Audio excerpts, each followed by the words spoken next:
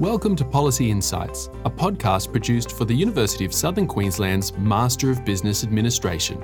I'm Dr. Daniel Maddock, a digital pedagogy and media specialist and part of the MBA design team. In this podcast series, we talk to leaders from a variety of industries about organisational policy and the processes involved in developing, implementing, evaluating and communicating changes and updates to policy effectively.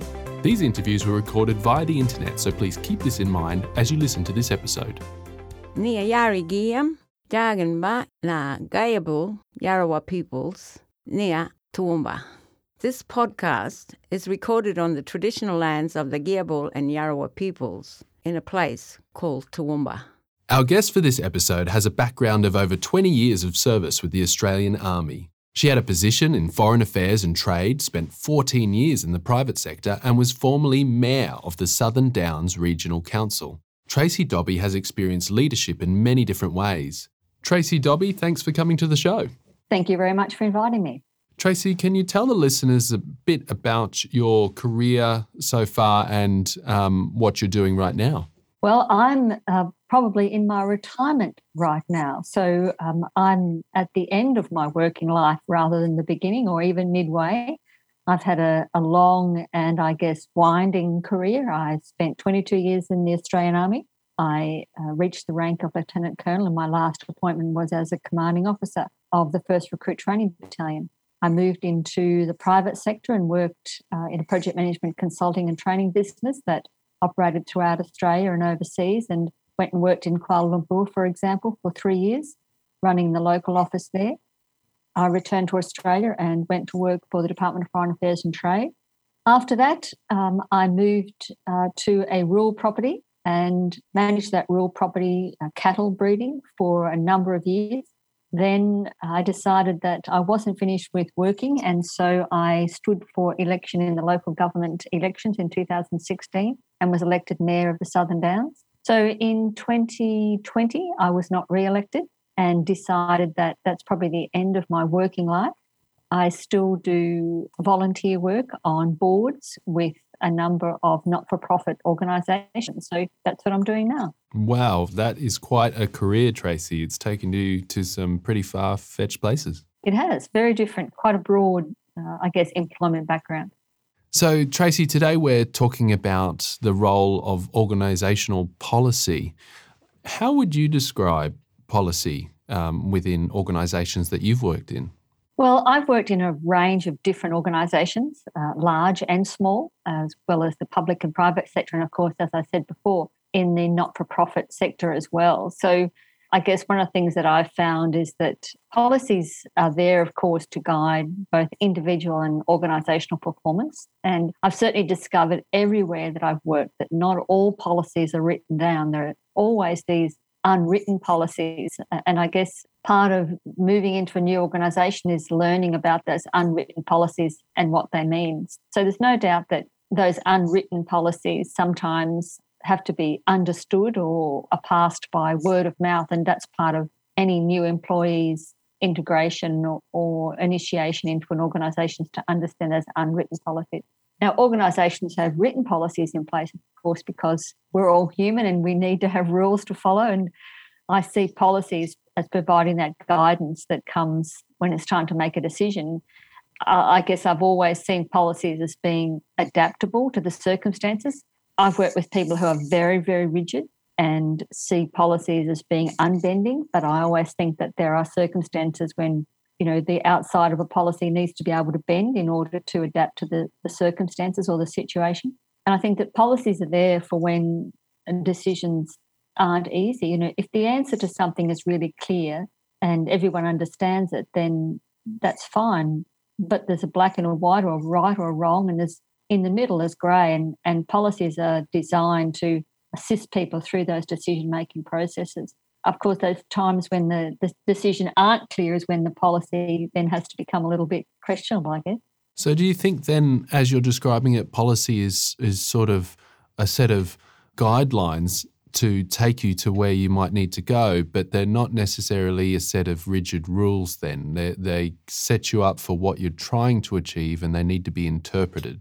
That's what I believe. And as I said, I've come across the people who are very rigid and don't see policy in that way, but that's how I see it. It's been set up, policies have been set up for a reason. And of course, individuals and organisations change. So the original reason for why the policy was set up may not be relevant today or tomorrow. When you're looking at a decision, when you have to make a decision, you look at the policy and you say, well, to me, there's only one clear decision and it doesn't align with the policy, then you have to say, well, is it time to change the policy? Is it time to look back and reassess and say, why was this policy created in the first place? Is it still in line with where our organisation is going? Do I abide by the decision? Or rather, does my decision abide by the policy? Or is it time to move away from that policy? And in organisations, as I said, big or small, public or private, that question is being asked continually. So what are the sorts of factors then that need to be thought of when you're developing an organisational policy so that it can deliver an outcome, so that it can guide you when you need to make a decision, but also so that it can be, as you say, flexible? Policies are developed based on experience. So past experiences lead to a policy being developed. So something's happened, the outcome or decision is not clear. So therefore, we need to make a policy so that for the future, when people face that same circumstance, the process to be followed, the procedure to be followed, the outcome is clear. So we've used past experience to influence the development of a policy. I guess we have to look at why we're developing the policy. Is it aligned to the vision of the organisation and where the organisation is going?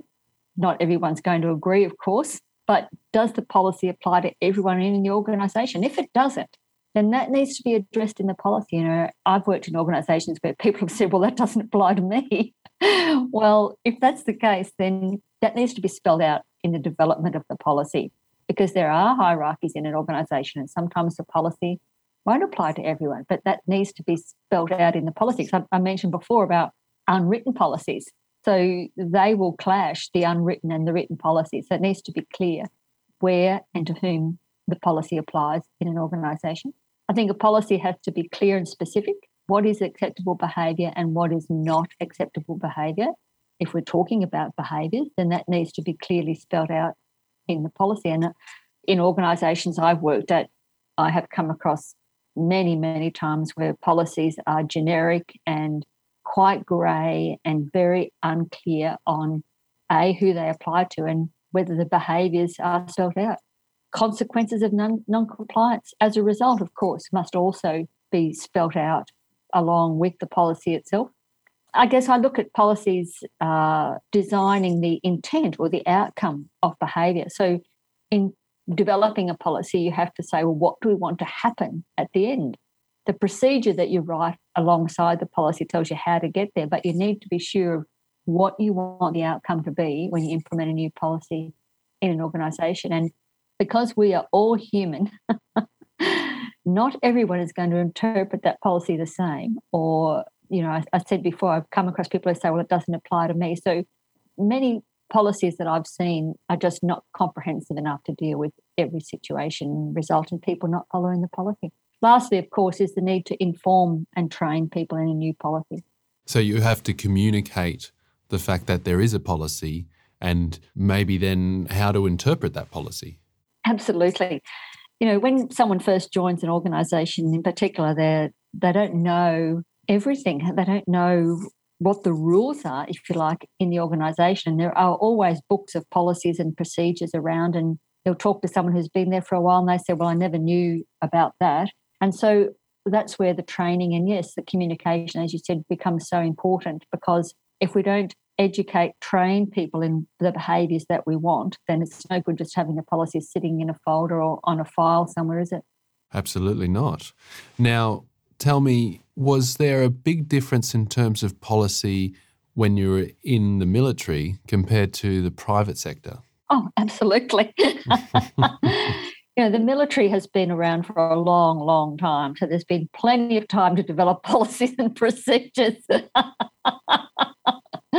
But at the same time, you know, a big organisation like that is very slow to adapt, very slow to adapt. Mm. Whereas in a smaller private sector organisation, you can change your policies very, very quickly. It's only a few people to inform So change can happen quite quickly, unlike something like the military where change is very slow. Have you ever had to initiate or drive a change in policy in a leadership role? Yes, I can actually give you two examples here. We were talking there before about the private and public sector. So when I was working with a consulting firm, I joined in the early stages. There weren't a lot of policies that had been developed, and the organisation was growing quite rapidly. So there were uncertainties across the different offices. The company had 5 offices in each, well, not all the capital cities, but the major capital cities across Australia. And one example was just ordering stationery. A simple thing, but it used to cause a lot of confusion. And we ended up with lots of stock of different things in one office and none in the other. And so we developed a policy for purchasing centrally. What would you purchase centrally and what was purchased locally? So once those guidelines were in place, we were able to get really good deals on our purchasing and, of course, not end up with lots of unwanted stock in different offices. The other thing, I guess, as I said before, with a small private company like that, you can make those changes very quickly within days, if you like. But one of the things I found in the military, so my other example is where current policy is no longer applicable and a new policy has to be written. And that comes about because of uncertainties. People are not sure what to do. And in particular, I think about societal changes and how that impacts a big organisation like the military. So I was in the army for 20 years. I joined in the 1970s. And back then, women were integrated into the military, of course. But when I first joined, women were still allowed to remain in the military if they got married, but they had to leave if they became pregnant. Now, the 70s, we saw a huge change with feminism and the way women were viewed in the workforce. And so it wasn't until the early 80s that you saw those changes coming into the military where you could remain working in the military even if you became pregnant. An organisation like that, a big public sector organisation, which has had many, many, many years of policy development. In this case, the example I'm using is a particularly male-oriented organisation and it's very slow to respond to those societal changes. So policies have to be developed. And then, of course, you get the government with an organisation like the military. There's a huge government influence as well on decision-making. So very, very different organisations and the approach to policy and how those policies are changed both from internal and external influences. Has policy, in your experience, ever had an unexpected influence on the organisation, an impact which was not intended? Yes. I've seen that many times. The largest scale examples of the military, seeing policies brought in that had, particularly back in the, I've not been in the military for over 20 years, so I don't know if it's still the case, but the quota system of putting women or minority groups into employment had ongoing negative influences and impacts on others that were probably not foreseen at the time. And I'm sure that still occurs today with resentment of those who think that they're missing out. So that's sort of a broad example. But a much more, I guess, pointed example was I was working for an organisation that had what I thought was a fairly clear policy about travel and travel allowances, but I became aware of how a policy can be abused if it's not really clear. And I started to become aware of a couple of people who worked together and who were making their trips long, what I thought were longer than necessary. And I started to make some inquiries and found out that by taking an extra night at the start and end of their work trip, they would actually get full days allowances paid. So they might leave in the afternoon, stay somewhere overnight, but that allowed them a whole day of allowances for that really only a small amount of travel. So I put in an application to have the policy change in 2 ways. One, that overnight stays would only be approved if the workday started or finished outside of certain hours, and that the overnight stay didn't trigger a full day's allowance, but instead only a pro rata allowance. Now, that's a small example, but I saw people manipulating a non-specific policy for their own financial gain. I thought that was wrong. Yes. How important then is it for a leader, and you've been in many leadership positions, to have an awareness of that influence that you've discussed of that policy is having on an organisation? I said right at the start, I guess, that we're all human. And so people will, it's like water, water flows in odd ways and can undermine the foundation of the building if it's not managed well. And I see that policies and the way in which policies are viewed within an organisation are just like that. The whole organisation can be undermined if the individuals in the organisation don't adhere to and understand the importance of policies. So firstly, I guess when you go to work for an organisation, you have to understand how that organisation works and how people adhere to the policies, particularly if you're moving into an organisation at a fairly senior level, because everyone will be watching you and they'll all know that you're the newbie and maybe take or make an attempt to sideline you or take advantage of your naivety or lack of understanding of how the organisation works. So there are the written policies and the unwritten policies, and you need to look and listen and really find out how the organisation works and how those policies work within the organisation, because some policies will be followed and others won't. And that's just human nature and it's the way organisations work. You have to ask yourself that question. Are the rules followed? Are the guidelines followed, or are they ignored? I guess also if you decide in moving to a new organisation that you're going to change the policies, you need to learn about the history and culture of the organisation and understand why those policies have been developed and why they're being ignored. If that's why you want to change a policy, how has that organisation gotten to that point? Why has it gotten to that point? Why is the policy being ignored? And if you change a policy, then that's going to have an impact on the culture and vice versa. If you're looking to change culture, changing a policy or some policies may help you to change that culture, but you need to have an understanding of the organisation. Of course, all the staff will resent any changes that you want to make if you're new. Yes, I suppose if you're asking that question about changing policy as a new leader, the second question should always be, is it going to be effective? Will it be followed? Exactly right. And the only way you find that out is by asking around about how things work, how they've worked in the past, and understanding the appetite for change in an organisation. You know, some organisations function well in a flexible, flowing way, others don't. And that's part of the organisational culture. Tracy, what sort of advice would you give to our graduates of the MBA here at USQ if they're going into a leadership position about the importance of understanding policy landscapes, and being involved in organisational policy and its development?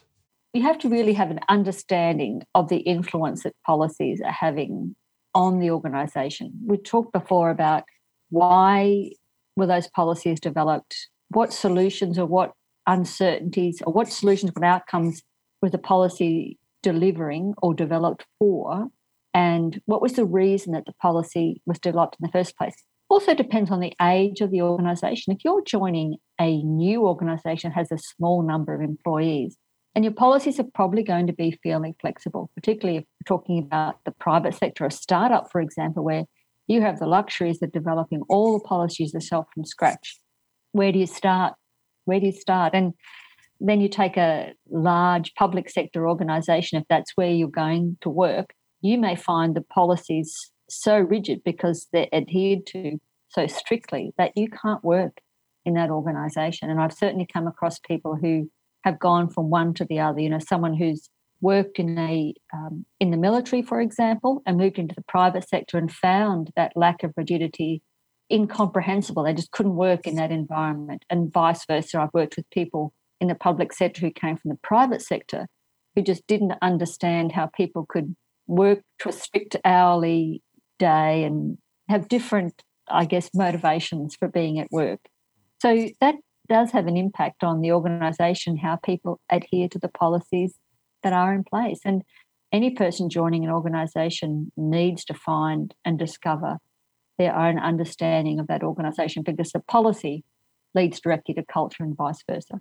Tracy, that's very important information, how it always comes back to the people who create the organisation and therefore the culture that comes out of that. Oh, absolutely. The leaders of an organisation will set the tone at all different levels in an organisation. But regardless of what the policy might say, we all still follow that do what I do, not what I say. You know that saying? We all do that. If we watch someone get away with something, then we will say, well, I can get away with that as well. So there's no doubt the leaders of an organisation set the tone. They adhere to the policy. Everyone adheres to the policy. You know, you go to as I said before, it's a bit like water that undermines foundation of a building. If you watch someone taking shortcuts, something simple like not parking in a designated car park, then that has ongoing impacts everywhere across an organisation. And I always believe that if someone takes shortcuts in one area, then there's no doubt they're taking shortcuts in another.